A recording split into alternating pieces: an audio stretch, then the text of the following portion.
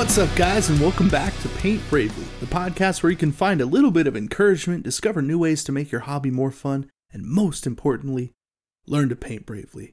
Now, I do have to say, we have a pretty fun topic today. We're going to be talking about big-ass monsters, which is always fun. But of course, before we do that, before we get into the painting talk and the monster talk, I just want to catch up with the co-host, Brent, see what you're up to, what you've been up to last couple weeks. Hey Casey, thanks for checking in. You know what? Today is going to be the Army Painter Speed Paint episode. We're going to talk about that today. That's what I got today. That's what I've been up the last two weeks or so. I've been hanging out with the Army Painter Speed Paints. Man, I've been looking forward to that too, because any competition just to like contrast paints from GW is such a good thing. Like, you know, when contrast paints came out, people were kind of skeptical. It's probably the best way to put it. And now it's like everybody loves them. They are fun. They are fun. And of course, when they came out, I was not skeptical. I'd painted with washes before. Painting with washes is good, but there's a thickness to them. The contrast paint that is kind of fun. But you know me, like normally I'm a pretty happy guy, but there's little things that irritate me, and I complain. You know me, I complain. And so with your contrast paints, man, that's $7.80 a bottle. Oh, I'll complain about that all the way. And especially if I then knock the bottle over, then I'll really complain about it. Spill paints bravely. Spill paints bravely. Man, that lid, it just sticks up, and it's just the perfect lever arm to just, you're moving your hand around the table. The highest thing sticking up above all your other bottles of paint on the table is the one that's open, and you just, boom, knocks it right over. I still feel like, I don't know, there are ways around that. Like, there's, and that kind of proves the point. The fact that there are whole industries designing holders for these stupid paint bottles so that they don't spill over every time you try to use them kind of makes the point. Yeah. I made one Instagram video, which is my best performing Instagram video of, clamping, just putting a clamp on a bottle of wash or contrast paint so that there's a little extra weight to it, a broader base that you don't knock it over every time you try to use it. And of course that Instagram video gets viewed 24,000 times, has like 100 comments on there of other ways to not immediately spill the products contained in these terribly designed bottles. Like, well, what you should do is just transfer them to dropper bottles. Well, the reason I want to talk about Army Painter Speed Paints today is that they are cheaper and they come in dropper bottles. Right. And it's about time. Yeah, that's for sure. Yeah. Now, I know that there's, instant colors? Mm-hmm. That's a thing, right? Yeah, so Scale 75 came out with their line not super long after. I mean, maybe it was like 6-8 months, something like that. They did a whole thing for them, and they basically work the same. It's the same kind of thing. They are also in dropper bottles. I've never personally used them, so I don't know how they compare. Yeah. I have no idea. Yeah. And I was vaguely aware of that release, but Scale 75 is not locally available for me. Right. But again, I think that's a big problem. Yeah. Army Painter is at my game store. It's at the mall. Like it's at the comic book store in the mall. I can get Army Painter paints. It's at the little board game store just outside the mall. Like Army Painter, at least where I live, is available more places than Games Workshop paints. Yeah. And so that's why I think this release is really interesting. And if you're listening to this podcast, you're aware, but you're going to be hearing about speed paints for the next couple of months. Here we are. Town speed paints. Well, not just for me, but this is going to be the fad that's sweeping through the hobby this month and the next couple of months. That's just the way it is. It definitely seems like it. It's going to be the big release for a couple of months. But yeah, it's contrast paints, but cheaper and in a better bottle. And Casey, but the question, you have eBay in your YouTube name, so nobody sends you anything because you buy all your stuff on eBay. But not entirely true, but yes, I get what you're saying. See it.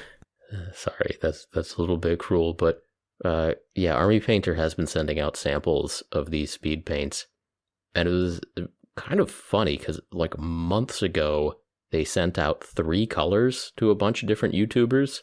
So there was a dark brown, there was a dark gray, and a dark blue, like a dark blue gray. I cannot thanks, guys. Thanks a lot. The real flagship colors of the line. Yeah, the ones, yeah. I mean, yeah, that's great. And then, like a month later, they sent out another 4 colors, where it was like I think it was yellow, orange, green, and white, I think. But I mean, at least those are a good variety. Those are more, they make better thumbnails, I'll tell you that. And so there've been a few YouTube channels who've been putting out content for this. And meanwhile, I'm sitting here holding out like, I'm holding out. They'll send me the set eventually. They'll send me all the colors so that I can test all the colors so that I can actually review this set of paints. Yeah. And they finally did. There was actually a third intermediate step in there. Some YouTubers got the 10 paint kit. So, Mm-hmm. So there were some YouTubers that got a set of 3, and a month later got a set of 4, and a month later got a set of 10, which had some repeats in it. Anyway, the entire set of speed paints has 23 paints, and that came in the mail for me like a week or 2 ago. I can't remember, but so I've been playing with all those colors. And there's a lot of pretty ones in there. Mm-hmm. Yeah, and any particular standouts that you want to mention? Sand Golem. So it has the ugliest bottle. It's got this little hexagon with a color swatch on it, and the color swatch just looks sand colored, like a lame tan color. Yellow. Yeah. But you put it on, and it's got a lot of orange in it. Okay. And there's always a surprise, like, ooh, didn't expect that, because it was the underdog. I tell you, when I was looking at all the colors, like, Magic Blue is gonna be this bright, awesome blue. Oh yeah, yeah. But Sand Golem, man, I don't particularly like tan colors, and honestly, I don't particularly like golems either. But Sand Golem, yeah, it's nice orangey brown, actually. Ooh, we'll be talking about that. Yeah. But yeah, it's a set of 23 paints, and it actually has a pretty good spread across the color wheel. Like, I was able to take, I just picked 12 of them that had the brightest colors, was actually able to arrange them in a color wheel that was pretty well balanced. It goes, all the way around the circle, and,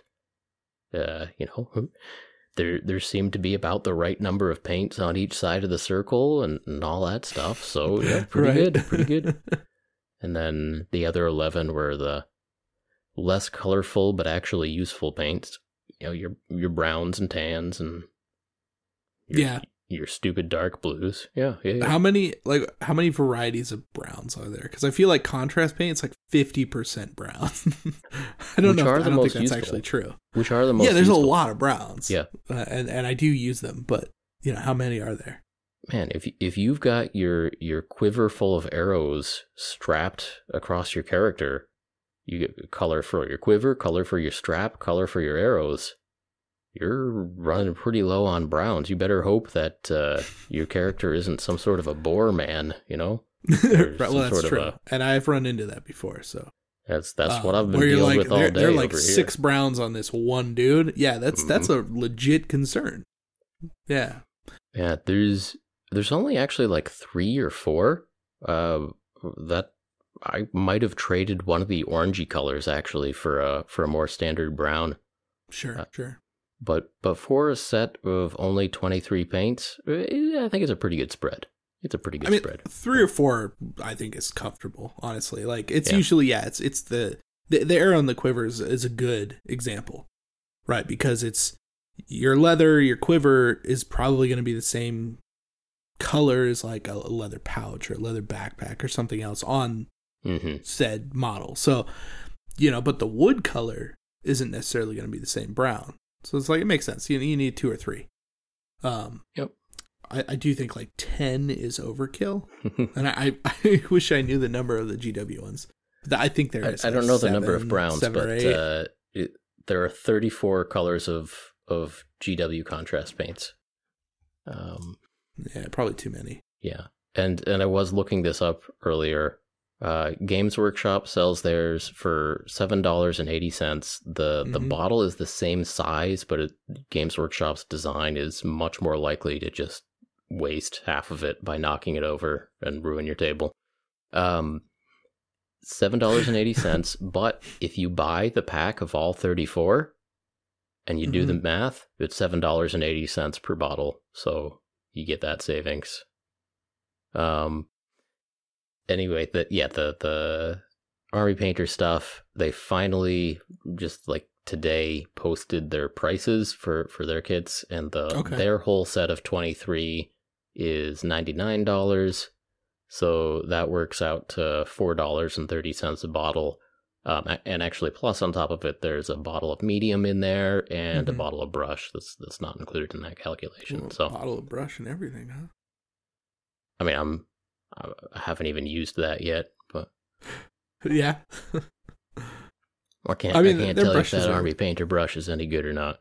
I've used a lot of Army Painter brushes. Yeah. It depends on what kind. Is it one of like the white handle brushes, or is it the like triangular red ones, or you know what I mean? I don't know. You don't even know. These That's hard fine. questions. So much research done here. $99 is super good though. Yeah, I mean, $100 is still a lot of money, but it's the fact that it's close to half the price of contrast paints from Games Workshop makes you feel a lot better. I mean, so it's closer to being a third of the price. Like we're closer to a third than half. No, it's still more than $99 for 23. There are less colors in the set. Yeah, so well, but still, I'm just saying for a set that works for. I'm just saying. Yeah. No, I remember my very first experience with contrast paints was going to a local hobby store, and this one was in New Hampshire. But going into the store, and I like carefully picking the 6 colors that I wanted to try, throwing down the credit card for like $50 for 6 tiny little bottles of paint, and I remember there are entire days of my life that I've forgotten. But I remember the walk through the parking lot to my car, feeling like I'd been ripped off, feeling like I'd been taken advantage of, and feeling an anger start to burn within me. And it's still going to this day. Contrast paints are overpriced. I mean, look, I'm not going to say they're not overpriced, but you know what? Like, for me, I've had an entire set since they came out, and I've literally run out of 1 bottle from use, and they're all still going strong. I haven't spilled any yet. And you know what? Like, for the amount of things that I use them for, I'm fine. I feel good. Now, the Army Painter stuff sounds great. It's even better. It's cheaper. If there are any colors that are even somewhat similar and it acts the same way, then I'm 100% in. Right? Then, of course, I'll be replacing those colors with... Like, if I ever run out of the GW ones, I will replace the colors with the Army Painter ones. That sounds... The dropper bottle, though, does sound like a huge bonus. Yeah. No, there was a time in my life when I thought dropper bottles were worse, because you're like, oh, you're just immediately wasting whatever drop, anything that comes out of that bottle, you're wasting. Anything that dries on your palette, that's a waste. But no. They're better. They're so much better. It doesn't even matter at some point, like the waste amount. It's just the ease of use, right? Like that too. It's so much easier to just use. Like, if you're airbrushing and you put a couple of drops of paint in your airbrush, you're probably not even going to use all that paint. Like, it's a pretty good waste of paint, but it's like the application of getting that paint into your airbrush is just so much better. Like, of course I'm going to buy that. And even then, like, I've got bottles that are airbrush ready paints and stuff, and I still have them, and I've used them a lot. It's like, it's not like you go through paints so fast, right? Like those GW pots, though, they dry up. So, I don't know, what does a bottle of paint cost these days? About $4? It depends on the brand, of course, but like, so it looks like these are going to be closer to $4.50. I don't know what they're going to be sold for individually. Their 10-pack is selling for $45 with including a brush. So it looks like there's somewhere around $4.50. Maybe individual bottles will be $4.75, maybe $5. That'd be my guess. Yeah, $4.75. Still cheaper than $7.80. It's so true. What's a regular Army Painter bottle, like $3.50? Yeah, they might be pushing $4 at this point. Yeah, so that's not far off. That's not bad. But yeah, I don't know. I'm excited for that. It looks like that is still a month or two away from release, but on the day that this podcast is coming out is the dropping of the review embargo for the whole set. So on the day this podcast is coming out, you're probably going to see several YouTube videos reviewing the whole set. So enjoy. Yeah, really. Yeah. I assume you're doing one. I am. You are. Yeah, we'll see if I get it done in time for dropping on review day. I don't know right now, but anyone listening to this podcast, they know. Well, I know earlier today you were painting. Mm-hmm. So I was painting a little boar man. Yes, I was painting sample models with speed paints, and I was painting a little boar man who has a quiver full of arrows, and yeah. No, a quiver full of spears, because he doesn't have a bow. Still, that's actually a harder situation, because the spears have wraps. You're right. Yeah. You're right. They got the leather wraps, huh? He's got a quiver with spears sticking out. The spears have wraps. He's got, like, ropes and straps all over him. And plus he's a boar, so like a fool, I painted his fur brown just to take one of those off of my palette already. Like, do these browns go together? We'll find out. Yeah. That's not bad. Maybe I'm going to have to break down and sneak like one GW contrast paint in there for like one extra brown. I don't know. Right. Get your 8th brown in there just in case. Yeah. But no, I know Dana Howell has been doing some comparisons with actual contrast paints, and I think she's having the speed paints actually be slightly better in some categories, in most categories, I think. But my experience has been very similar to contrast paints. I mean, to be fair, they've also had, 2 years to... oh, sure. To iterate, so I mean, it kind of makes sense, right? Yep. Like they would fix the complaints or try and fix some of the issues that people had with them previously. So like, yeah, of course. Which is great. That's what we need. We need to see the improvements, and then hopefully Games Workshop will then respond yet again, and the cycle continues, right? Right. And the reason I'm excited about this is because of competition. Because there was a product that one company had that no one had a great competitor for, and now there is, and that's awesome. Exactly. And this competitor is close to half the price, so that's even more awesome. So it does say a lot, doesn't it? No, we want these we want these companies to strive to improve things, to fight for the hobby dollars, you know? Exactly. And honestly, Games Workshop has made so much money off of contrast paints, and I think Army Painter is going to make a lot of money off of these speed paints too. So I think long term, that's probably where good for them. It's fun, yeah. Fun stuff. I mean, once you get like a grasp on how contrast paints work, and I'm sure people are still just going to call them contrast paints. I don't even, what does Army Painter actually call them? They're called speed paints. Oh, just speed paints. Okay. Yep. Or speed paint. That's nice. Speed paint line, speed paints. Yeah. Still, like once you get a grip on how they're used, like you really can definitely speed paint some stuff and like make it look good. And I do like that a lot. Like there's some fun things you can do with that, and then just like even coming back in after it's dry with a brush to make everything look better. It's like, well, you just did your base coats in 10% of the time. Yeah. That's basically what you're doing. You're base coating in a very fast amount of time. Yeah. No, I've been having fun with it. You do have to be careful if you're trying to do entirely contrast or entirely speed paint. You have to be careful not to, mess up your base coat of the next thing you're going to paint. Or, sure. Got to keep all those white areas until you're actually doing that color. But and depending on what the model is, that can slow things down. But yeah, if you just want to get all the cloth or all the power armor one awesome shade and then move on to regular paints, yeah, it's a good tool for the toolbox. I'm glad there's competition. And just plus, I think we're all going to be hearing about it for a while, so we're getting in early. That's all. Yeah, for sure. Man, I don't even have any. That's annoying. Well, maybe the next time I see you, I'll try to sneak some in my suitcase. Right.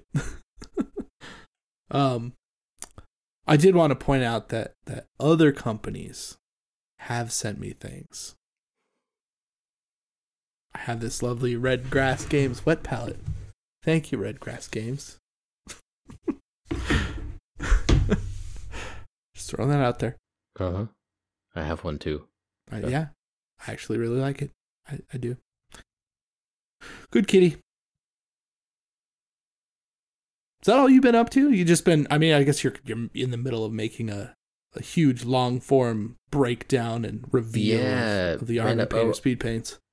I've been making other little discoveries, and I've been leading to TikTok videos. So one thing I did is I filmed a time lapse of paint drying, actually several of them. I saw those, yes. Yeah, so that's fun. So, I wanted to see how the pools of the speed paint, how it runs and pools. I wanted to see if those dried to look stupid or not. And so I just set up my camera in front of the model drying and turned the camera on for 45 minutes. Yeah. And, we kind of train ourselves to be really concerned when we have a big pool of wash, because that can do these weird coffee staining things, and it can dry into these just nasty, weird patterns. If you have a big pool of wash like that. And in this case, that didn't really happen. The biggest pool of washes, they went fully opaque. And so, there's nice transition, and then just kind of a fully opaque block, but it didn't do anything worse than that. Well, and from what I remember seeing it was in the middle of the belt buckle, it was fully opaque, and it's okay, that's fine. Yeah, it wasn't in a weird spot. It wasn't just open on the huge flat panel. Right? It's in the natural spot, and maybe you would want a thinner line of really dark there, and so it ended up being a thicker line because you had too much of the wash on there when it started drying. But it behaves really well. I found that there's no, as it was drying, it's not leaving white spots anywhere where the wash is pulling back away from tips of spears or anything like that. Sure. Spikes. Okay, interesting. Yeah. Because painting with other washes, I've definitely had that happen where Secret Weapon, rest in peace, but that would happen a fair bit of the wash would dry over the white base coat. It would kind of pull away from some of the high points and leave the tip of a spike, just a little dot of white up there, a little triangle of white up there. But whatever formulation Army Painter has here, that wasn't happening. I tried it on matte finish white primer. I tried it on gloss finish white primer. Works, if anything, better on gloss, like a sharper or more dramatic transition from from light color to dark color. Interesting.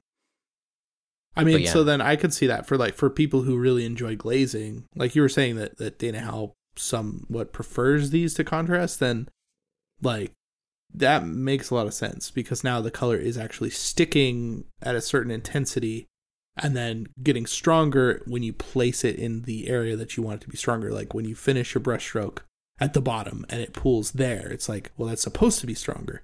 Mm-hmm. But now these are actually behaving in that way and not wicking away and leaving white paint left over. Because that is a problem with contrast paint. If you're you have to get the consistency just right to glaze those on to make it I'm just tinting this color and it's not like pulling away from. So I can see that. That's nice. A little more stick. Yeah. I like that. Let's see how that'd be useful. What else did I do? Oh yeah, I did one other TikTok video, not quite as good, but not as good as paint drying. Not honestly, no. So good. Okay, so I tried loading up the airbrush with this stuff, and I know some people are like, "Oh, you get these really fine tints with contrast paints if you want to be messing around with trying to pour stuff." Honestly, that's all I care about. Okay, is what it does through the airbrush. Okay, this is something you care about. That's cool.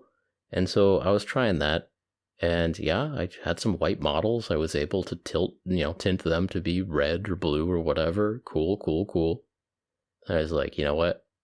Why don't I just go full blast? Why don't I just use this muscular thumb and just pull all the way back on this trigger and go full blast through the airbrush? And I squirted this wash on hard. It's actually like a wash. Like there's too much liquid on there. Like it's not drying immediately. Like there's liquid pooling everywhere on the model. Yeah. And it looked awesome. It honestly looked better than putting it on with a brush. Like that's pretty good.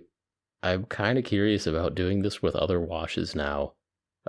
It's still faster to pull out a brush than to turn on your compressor and load up your airbrush and clean up your airbrush. But it was so much fun just to use the airbrush for 5 seconds to put wash on a model that would realistically take 90 seconds with a paintbrush. Mm-hmm. So, but anything you can do with an airbrush is honestly just more fun. So. Mm-hmm. But yeah, just pulled way back on the trigger. There's wash all over the model right away, and it dried like perfectly. It's like a perfect it's the perfect test model for what happens when you're trying to put this speed paint on. And I don't know. I've been running stupid tests. That's what I'm trying to say. I've been running stupid tests with these speed paints, making a video about it. While you're listening to this podcast, maybe you could watch that video now. Depends. I mean, yeah. If you're on your phone. Oof. Yeah. Yeah. Yeah, for sure. Are you talking about your TikTok video? You need more people. I'm recruiting. I'm trying to get people to follow me on TikTok. Oh, man. Actually, our episode a couple weeks ago, I got some followers. I'm up to like 60 followers on TikTok. All right. All right. There we go. So you got to keep promoting that, drive up those Good job, numbers. People. That's great. Yeah. And I'm sitting over here just like, TikTok. Yeah, that's great, man. That's great. You want to know what I did? I do. I did this. Computer, turn on my airbrush. Okay.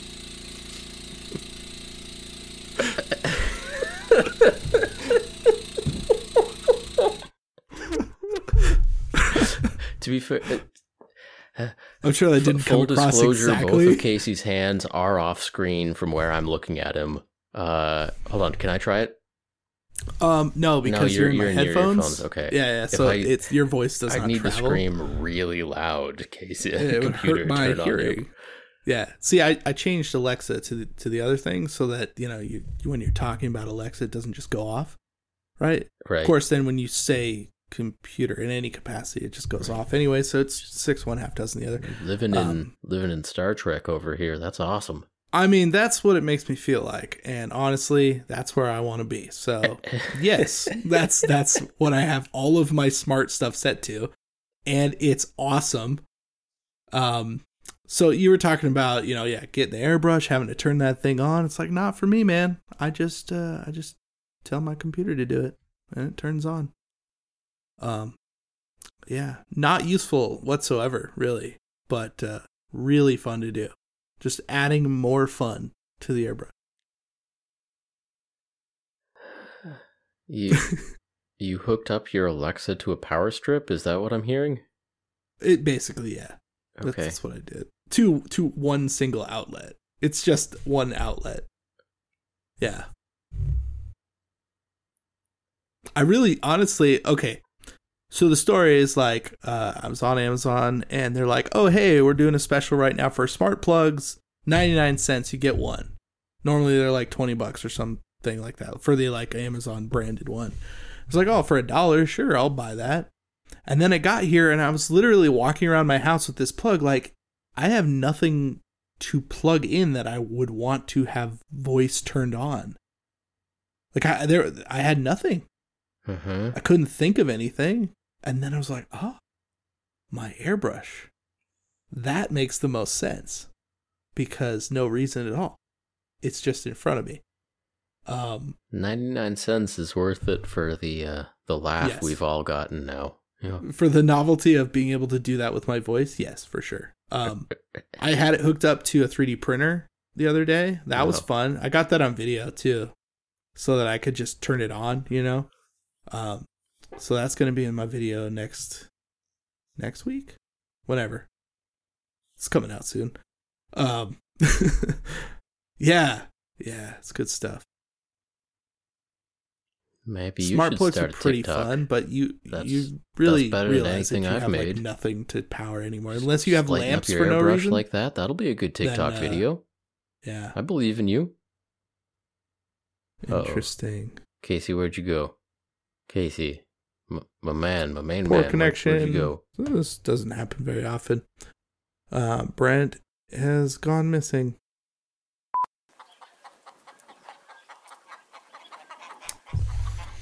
This episode of Paint Bravely brought to you by Chicken in the Bucket. Merch in the description below. Thank you very much.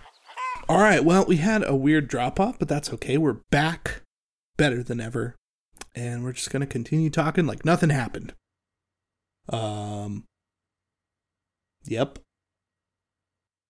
Nothing happened. All right, Casey, I asked you what you were up to, and you changed the subject by using your clapper over there. But what have you been up to? You know what? I've been doing a lot of painting. I've been painting monsters. And I don't want to segue into the main topic just yet, but I have been painting monsters, and that's been pretty fun. We could. I mean, we could. That would deprive me of talking about fun things. Although, I don't know how far we are into this podcast now that we've had things happen. But I did want to mention something. Just one thing, real short. We can cover it real quick. Been playing a lot of Star Citizen. The game that's not a game. I finally roped Brent into downloading said game. And first thing that happened was Brent couldn't find his way out of his... Or was it out of your room or the way back in? Yeah, I spawned in a nice apartment building, and I left my apartment room, and then, the first thing I do, smart thinking, I'm like, okay, I know this game is big, I don't want to get lost. I turned around to see the room I'd just come out of, like, this is my apartment. Yeah. Okay, here's where I'm from. And then I clicked on the door, and I could not get back into my apartment. And, had to figure out the whole control system, how do you interact with menus and stuff. And I'm just like wailing on the button to open my apartment door. And so the very first thing I did in this game was apparently lock myself out of my apartment. Which isn't true. That doesn't happen. Well, be that as it may. So I did, going through all these menus, trying to figure out this extremely dense and complex game that they have been developing for 10 years, but at no point developed a tutorial for. That's true. And I did find this one option that says respawn. And I'm like, okay, yeah, I'll respawn on the other side of my apartment door. I'll look around the apartment, I'll find the keys, and then I'll leave the apartment again. So I hit respawn. My character immediately dies. Yeah. I fall over in the apartment hallway outside of my original spawn point. There's just a body there now. I guess I was in the spaceport. My spaceport Holiday Inn.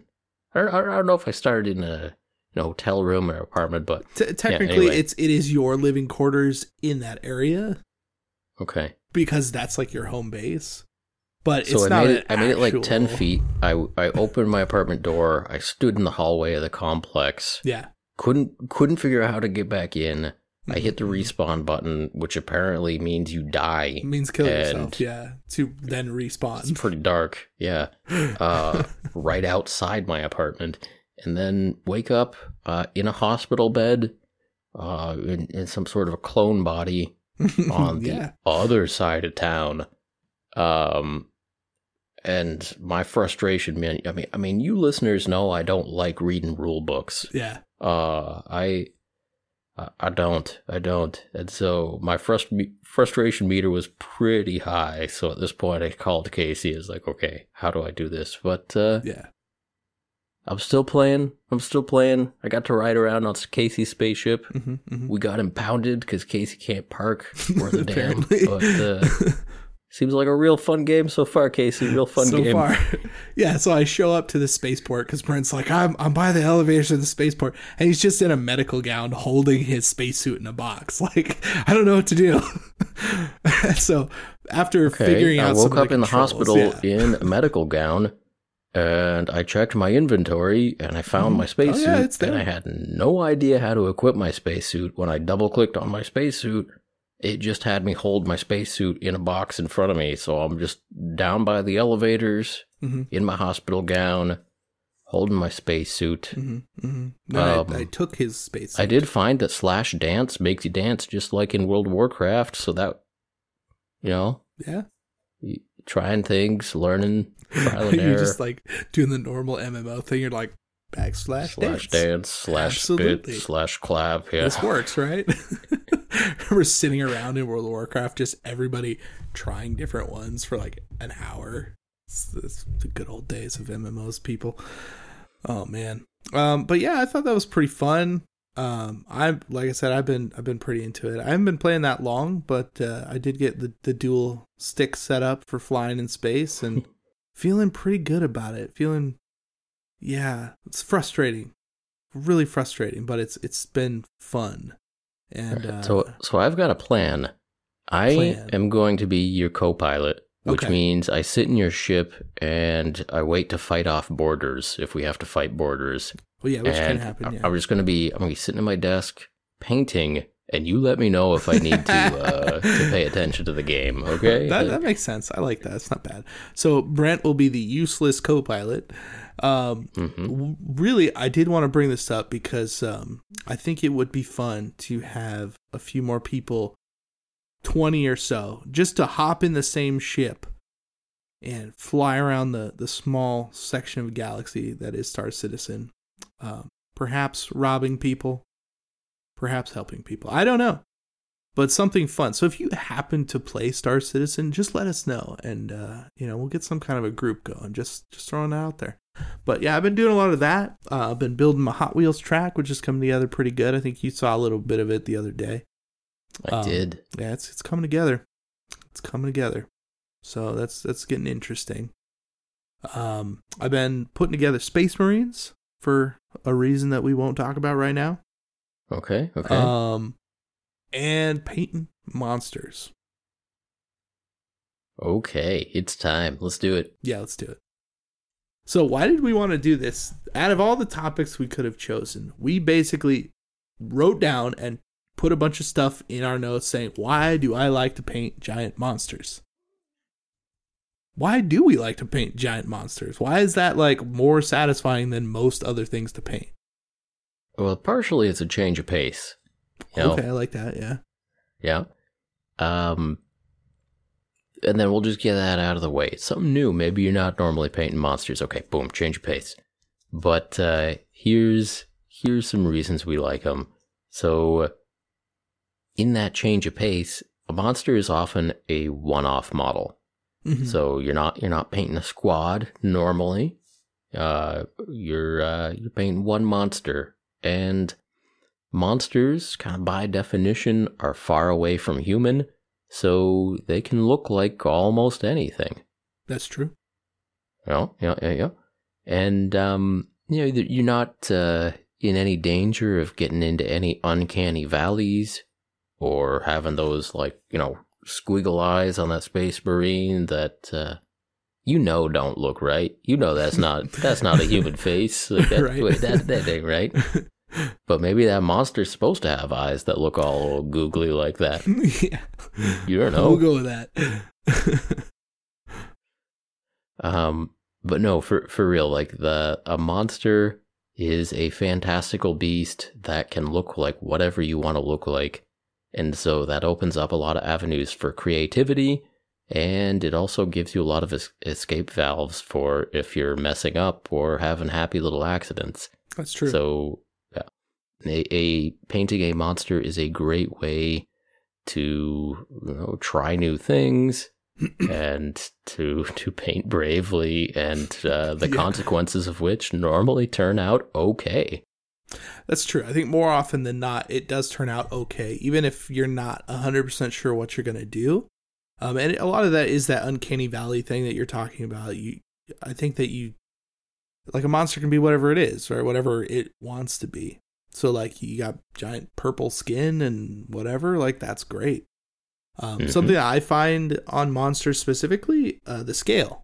Scale is bigger, right? It's a big monster. So doing something like painting eyes all of a sudden becomes like, well, I can paint a really good eye.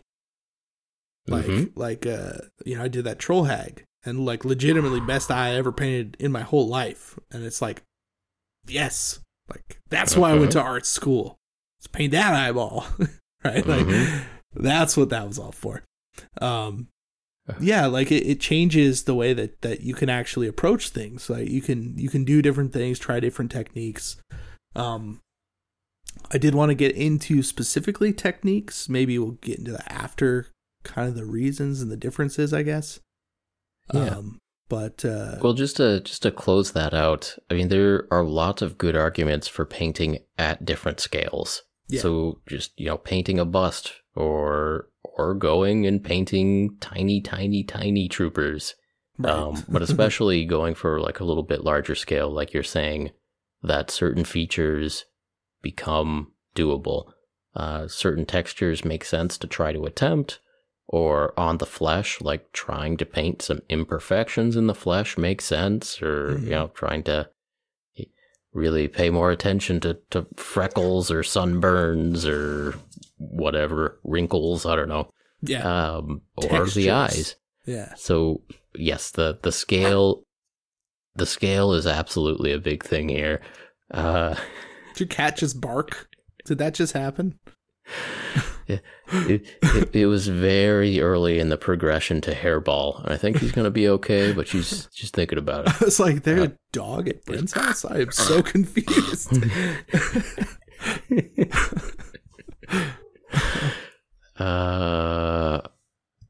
Anyways. So monsters tend to be big, and so you get some scale out of that. But that's all we really need to say about scale. Painting big stuff gives you new opportunities to try things. Why don't you get into what you wanted to say about techniques? I think that again with scale, I guess is kind of along the same line. Like when you're painting something of a larger scale, you can start to try different techniques. Using your airbrush becomes easier. It just does. You can start to actually highlight volumes with your airbrush and make them look like pretty nice pretty quickly without having to do a lot of work. Like my go-to for most monsters is to paint all of the skin like some darker color, right? Like usually like a purple is where I'm at because I like purple for monsters. It's just a monster color. And then I come over the top of it at an angle with like a lighter color. So then you get all your nice shadows are all nice and purple, but all your volumes have a nice highlight to them of like whatever the skin tone that you actually want it to be. And then you can start to shift that in all sorts of different directions and play around with that. And it's like, it already looks awesome. Yeah. You get like an exaggerated muscle structure and you can get some really cool looking, like super pro looking, paint jobs with almost no effort. And I find that to be pretty refreshing. Like when I approach a new project, like I painted Be'lakor, the demon prince, I think that's what he's called. Yeah, I think so. But I painted the old one, not the new one. And even that one, it's the same model. It's just shrunken down a little bit. It's very funny looking comparatively. Oh, that's right. Yeah. But like, he's got some good detail, and it's like, I did a few things that I knew would work really well. Like I did the whole underlighting thing. And I'll have Matt throw up the picture here so you can kind of see, because it's like with very little effort, you can get certain effects, right? So it was like, okay, well, yeah, I painted him up. He looks pretty cool. Well, now I want this like red fire from below. I want this lighting from below. So I put him on a lava base and just airbrushed him basically from below with red. And it's like, it's legit because on this monster, it's all exaggerated. So all of those pieces get picked up, and it just makes it look like I'm a much better painter than I am. And I appreciate monsters for that quite often. It makes me look like a better painter, like more. That's a really good point. Yeah. I hadn't fully considered that, but absolutely. So recently I painted a troll. Dude, that troll is sick. Thank you, buddy. Yes. So part of that is because I learned how to do an infinite black background, but part of it is because that painting monsters allows you to do some new and interesting things. So this troll was a print from Thingiverse, and it's a cool model. Check it out on my Instagram and everything. Check out that infinite black backdrop. Yeah. But because it is a larger figure, I can try to do some interesting stuff with the airbrush. And, on small figures, a lot of times I'll just try to get one cool color down. Maybe do a sweet color transition, but it's not like, okay, and now I'm going to paint the abs a different color, and now I'm going to paint this feature on his back a different color, and his nose is going to be a little bit red. None of that on a tiny figure. But on a larger figure, absolutely get a sweet color transition from purple to teal, Mm-hmm. And then in addition to that, get a little bit of a fleshier abdomen, so load up that Caucasian skin tone and get a little bit of that onto the abs, Yeah. And by the time you've done that, you've got like the whole color wheel represented real though, right? on your model. But it kind of makes sense. Like there's a little bit of a logic to it. But yeah, you turn that model, you got a ton of different colors on there. Yeah. And that, yeah, one thing not so easy to do on a tiny model, but also because you're working with so many colors, it's hard to really know what they're going to look like by the time you get to the fifth color down the line, That's true. Yeah. Just depending on how heavy your trigger finger is while you're working on purple versus the teal versus the flesh tone, you don't know where that balance is going to end up. Don't tell me that you do. Right. And you can pretend. And I got to say, it was absolutely a situation where I was surprised about exactly where we ended up with, how much of the reds and how much of the blues and greens were showing through, Mm-hmm. how much got left over, how much, again, just how heavy you're going on each step. But because it's a monster, it don't matter. Nope. It does not matter if that's more of a purple troll or more of a teal troll. Yeah. Have a little bit of both on there, have some cool transitions, and it's going to look sweet. As long as you're not trying to match it to some particular clan of trolls, or you're not trying to match it to that's some where it troll starts you to did get last a year. little bit funky. It's like then your skills kind of start to show a little bit when you're trying to match something specifically and not just like the idea. For trolls, actually, I like to get kind of a generalized theme. Right, so it's like, oh, okay, well, if this is a river troll, then, we got some tans, we got some greens, we got some teals, some blues, stuff like that. And then you just mix it up a little bit. And one of my absolute favorite things to do, because, you've got this like large canvas, right? You got an open canvas. So you can think about freehand, you can think about tattoos, and you can think about texture. So if you take that like green lichen moss that you can get at like hobby shops or, I guess craft stores more like, They go in like planters, but it's kind of like they have these patterns to them, like this moss, right? It's interconnected. You can kind of tear pieces off and stuff in it. It's got like little stringy lines that come off. I like to take that, string it out as much as possible, get kind of a big piece, lay that over a section of, like, say it's like the top of the leg near the knee, right? You want to get some nice skin tone in there. Put that on top and just spray that skin tone straight through. And now you have this like cool, like almost like watery reflection, but it's not because it's still airbrushed. But you get this awesome like look through that, and it just starts to introduce all of these new textures to this, skin. It's just like you wouldn't be able to do that on a small model. So like that large monster just really does open up a lot of those types of things. Yep. And textures, that's something that you can do with the airbrush, but it's also something that you can do with the regular brush. So what I've found is that kind of making like a mottled or dotted effect is a lot of fun on monsters. And so I did a slad a couple weeks ago.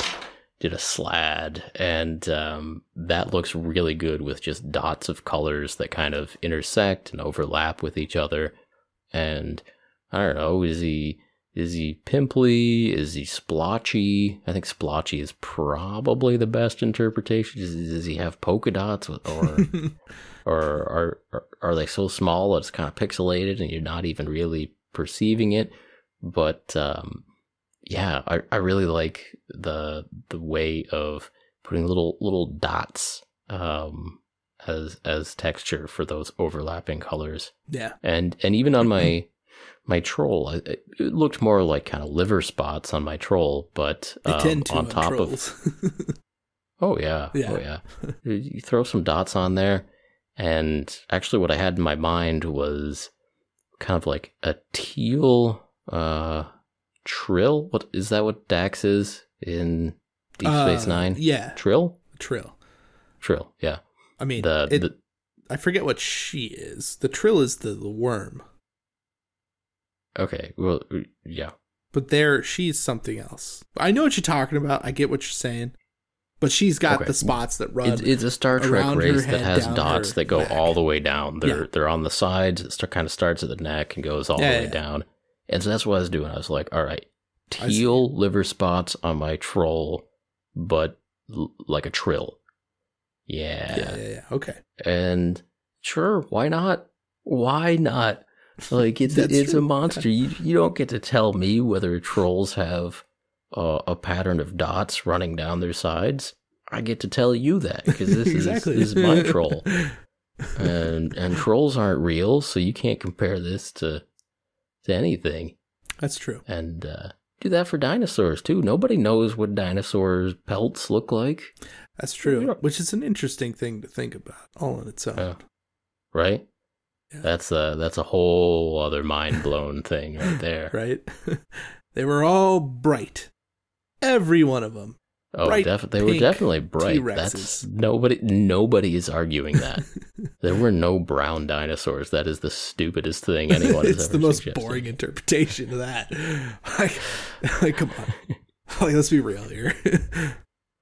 Yeah, they're all like polka dotted, multicolored. Like this was ridiculous, and they needed to be killed off. That's why this happened.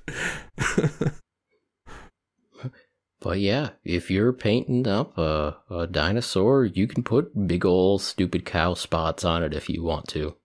That's your dinosaur. Yeah, it's your prerogative. And maybe there's a way to make like black and white cow spots look cool. I don't know.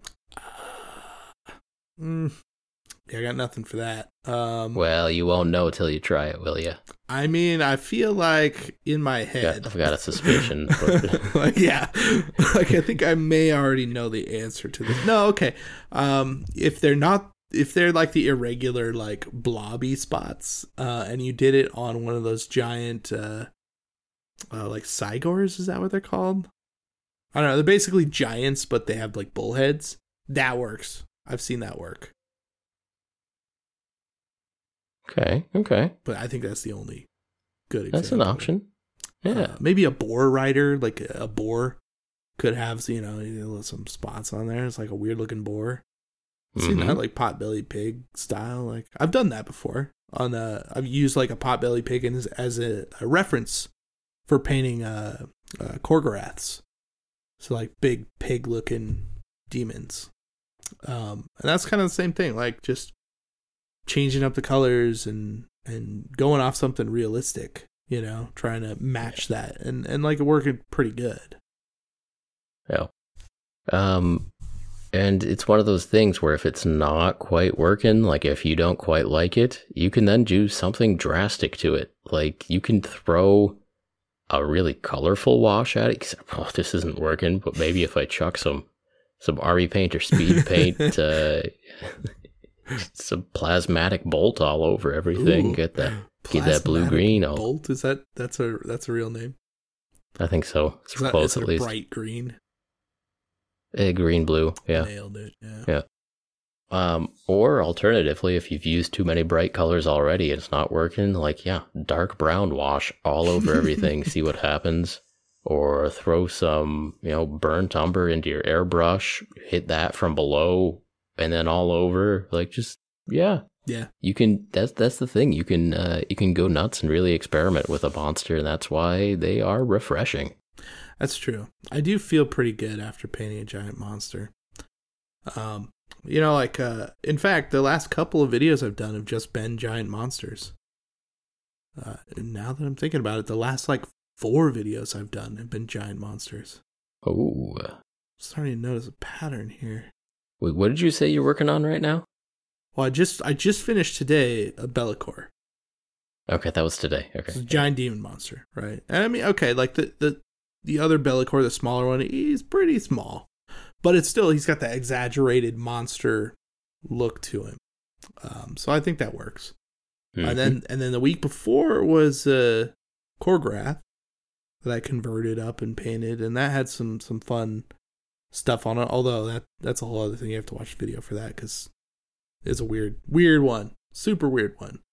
But then before that, it was I think the Troll Hag or something. I don't even know, man. Like I don't know anymore. I just feel like I've been painting monsters and having a good time. So yeah. Yes, you have. I have been. Yes, you have. And that's why we're doing this podcast. Exactly. I want to paint monsters all day. We also have here wet blending. Yeah, that's a good thing you can do with a monster. Well, you start to, again, it's that size, right? You can actually, because, people practice wet blending on bases and stuff because it's like, okay, here's a 25 millimeter base, right?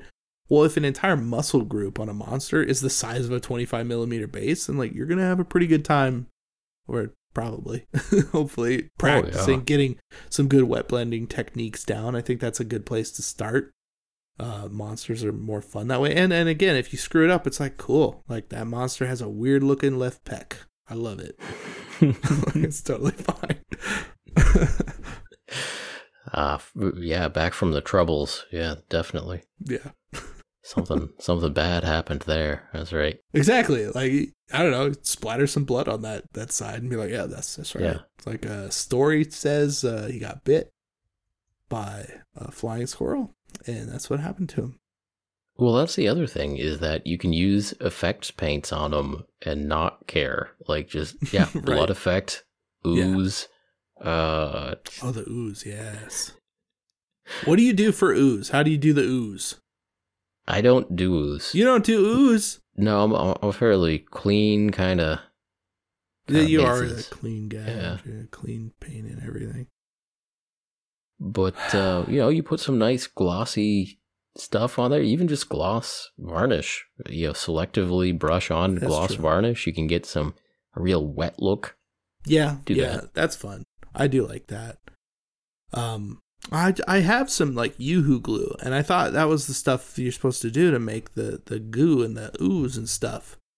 And I've seen it 100 times, right? In all sorts of videos. Yoo-hoo glue. That's where it's at. And I swear, man, I could not make it work. I just couldn't do it. It just wouldn't work. So I don't know if it's just me or if there's a thick version or a goo version of that stuff that I just am completely unaware of. But I couldn't make it work. That's one of those things. It's it's on my list. It's been on my list for a long time. Same thing with airbrushing spider webs. So that's an actual thing you can do. But it's really neither here nor Well, there. maybe someday. Someday. One of the best things that you can do with giant monsters is make a cool giant monster base. Ooh. Yes. Okay. That's right. What? Tell me about that. So like the last few giant monsters that I've done have had a very base heavy theme to them. Like I did a resin pour on my Troll Hag, which is a pretty big monster.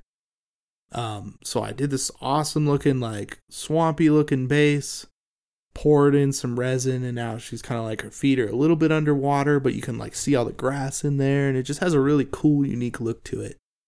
And that's with the larger bases like that, you're starting to kind of get into the like diorama territory, and it's just a lot more fun.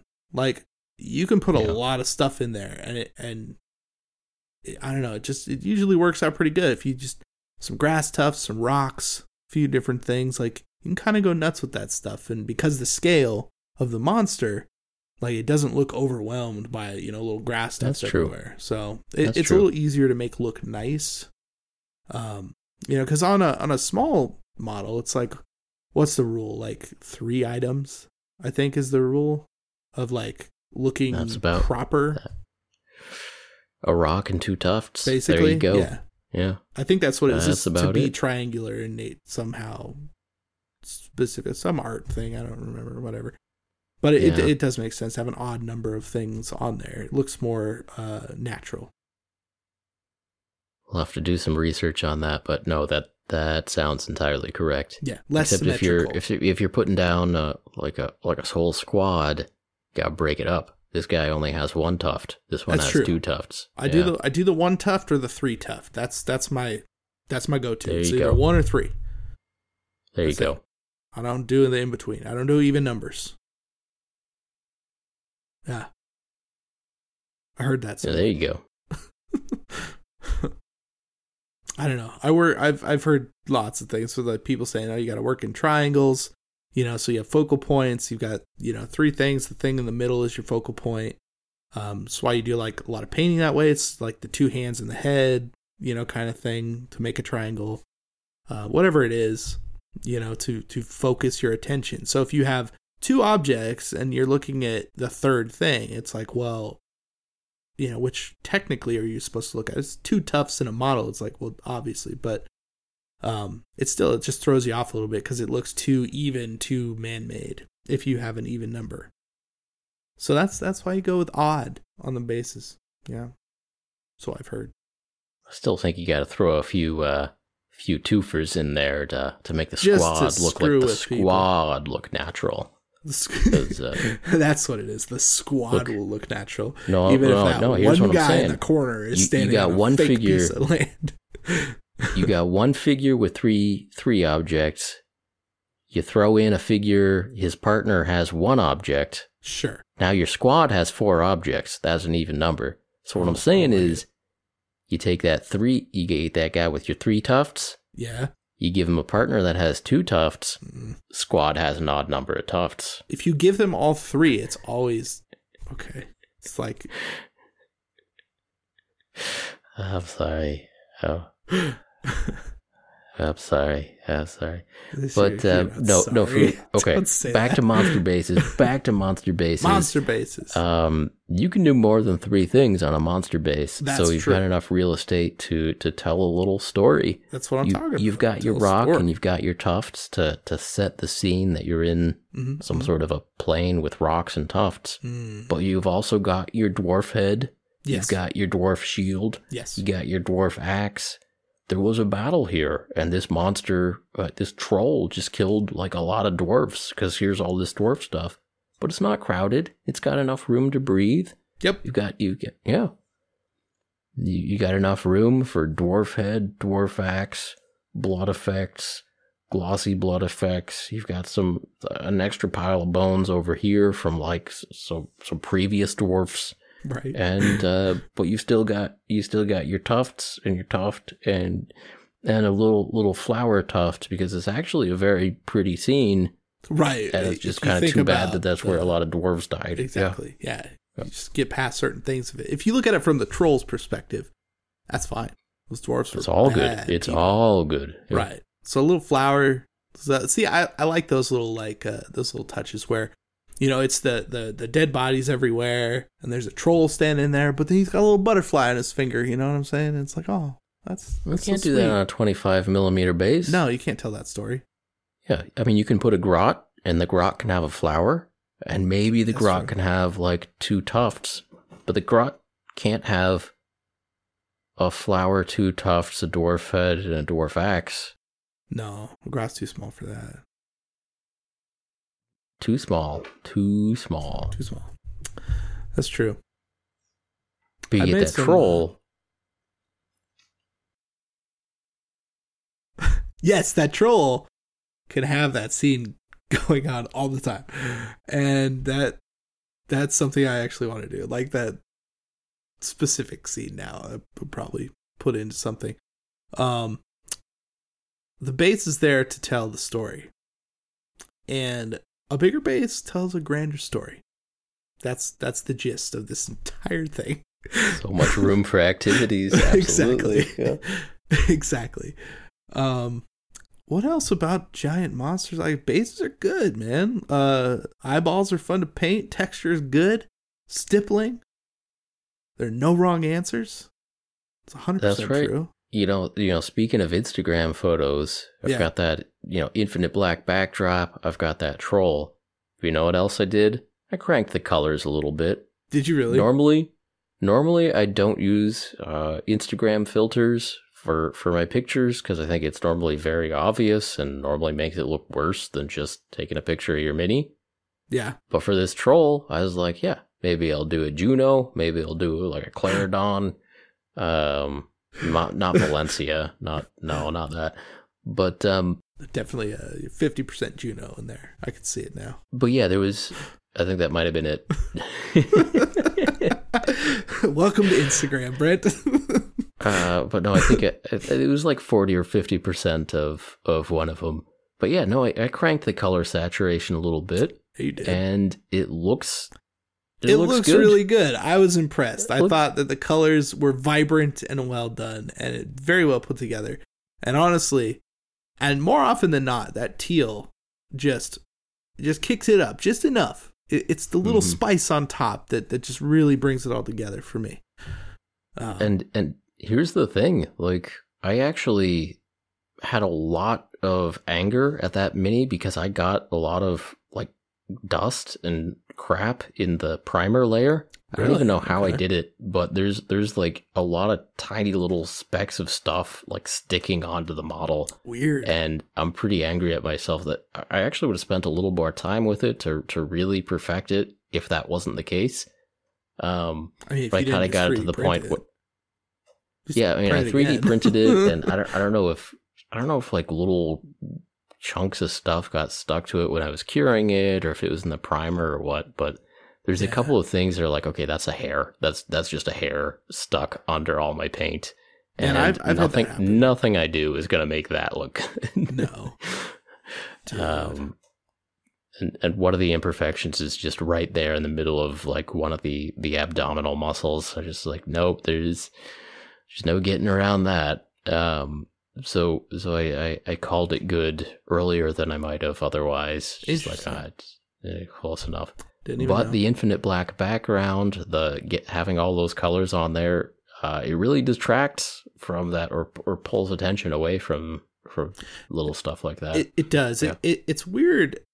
And I know we kind of talked about this in some other episode, probably the last one, but I think what it actually does is, that fluorescent effect when you point a black light at a fluorescent color and it just looks insanely like brighter than it actually is.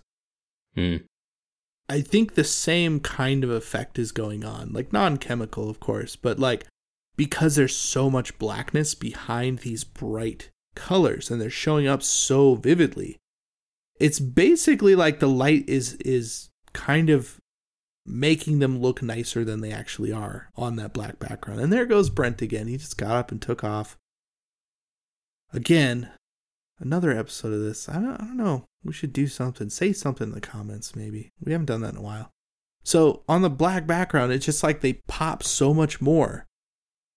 that they almost look fluorescent. Like if you stare at a fluorescent color long enough, you can kind of like separate the fact that it's not actually so bright, and you just go, oh well, that color is just being lit up in a different way. It's I don't know, it's a thing. You can like see it after staring at it for long enough. So like same thing with a model on an infinite black background. If you look at it just right and you start separating those colors, it's like, well, they're not actually that bright. Like the contrast isn't that great. It's just the black background is making them pop off so much that it just looks better. Where'd you go?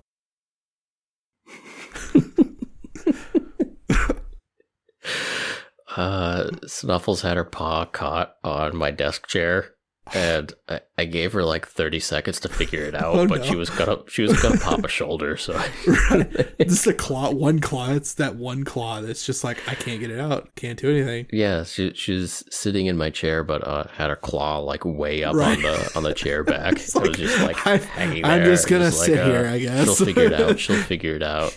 And she was like moving a different way. She'll figure it out. She'll figure it out. Like, no, like, yeah. Come here, unhook. Yeah, right. Yeah, I've been there. That's pretty funny when that happens. I've definitely seen cats that I've had in the past. It's just like they'll sit in the most uncomfortable position because they're like, I'm resigned to this. I'm fine. It's like, you're not fine. Yeah. Like, no, I'm fine. I will die here. Like, all right. I think your camera view is a little different from the camera view that goes up for the podcast on Paint Bravely, the podcast YouTube channel. But you missed the cat battle where Snuffles lost the Indominus box to Gordon, and Gordon is now sitting in the Indominus box. Good job, Gordon. Earlier in the podcast, when my distraction was not entirely with you, Casey, that's what was going on there. But anyway, we're all up to date on the cats. As you do, yeah. We were talking about our colors. Oh, speaking about weird little stuff, getting into 3D printed models. I took a shower the other day and washed my hair.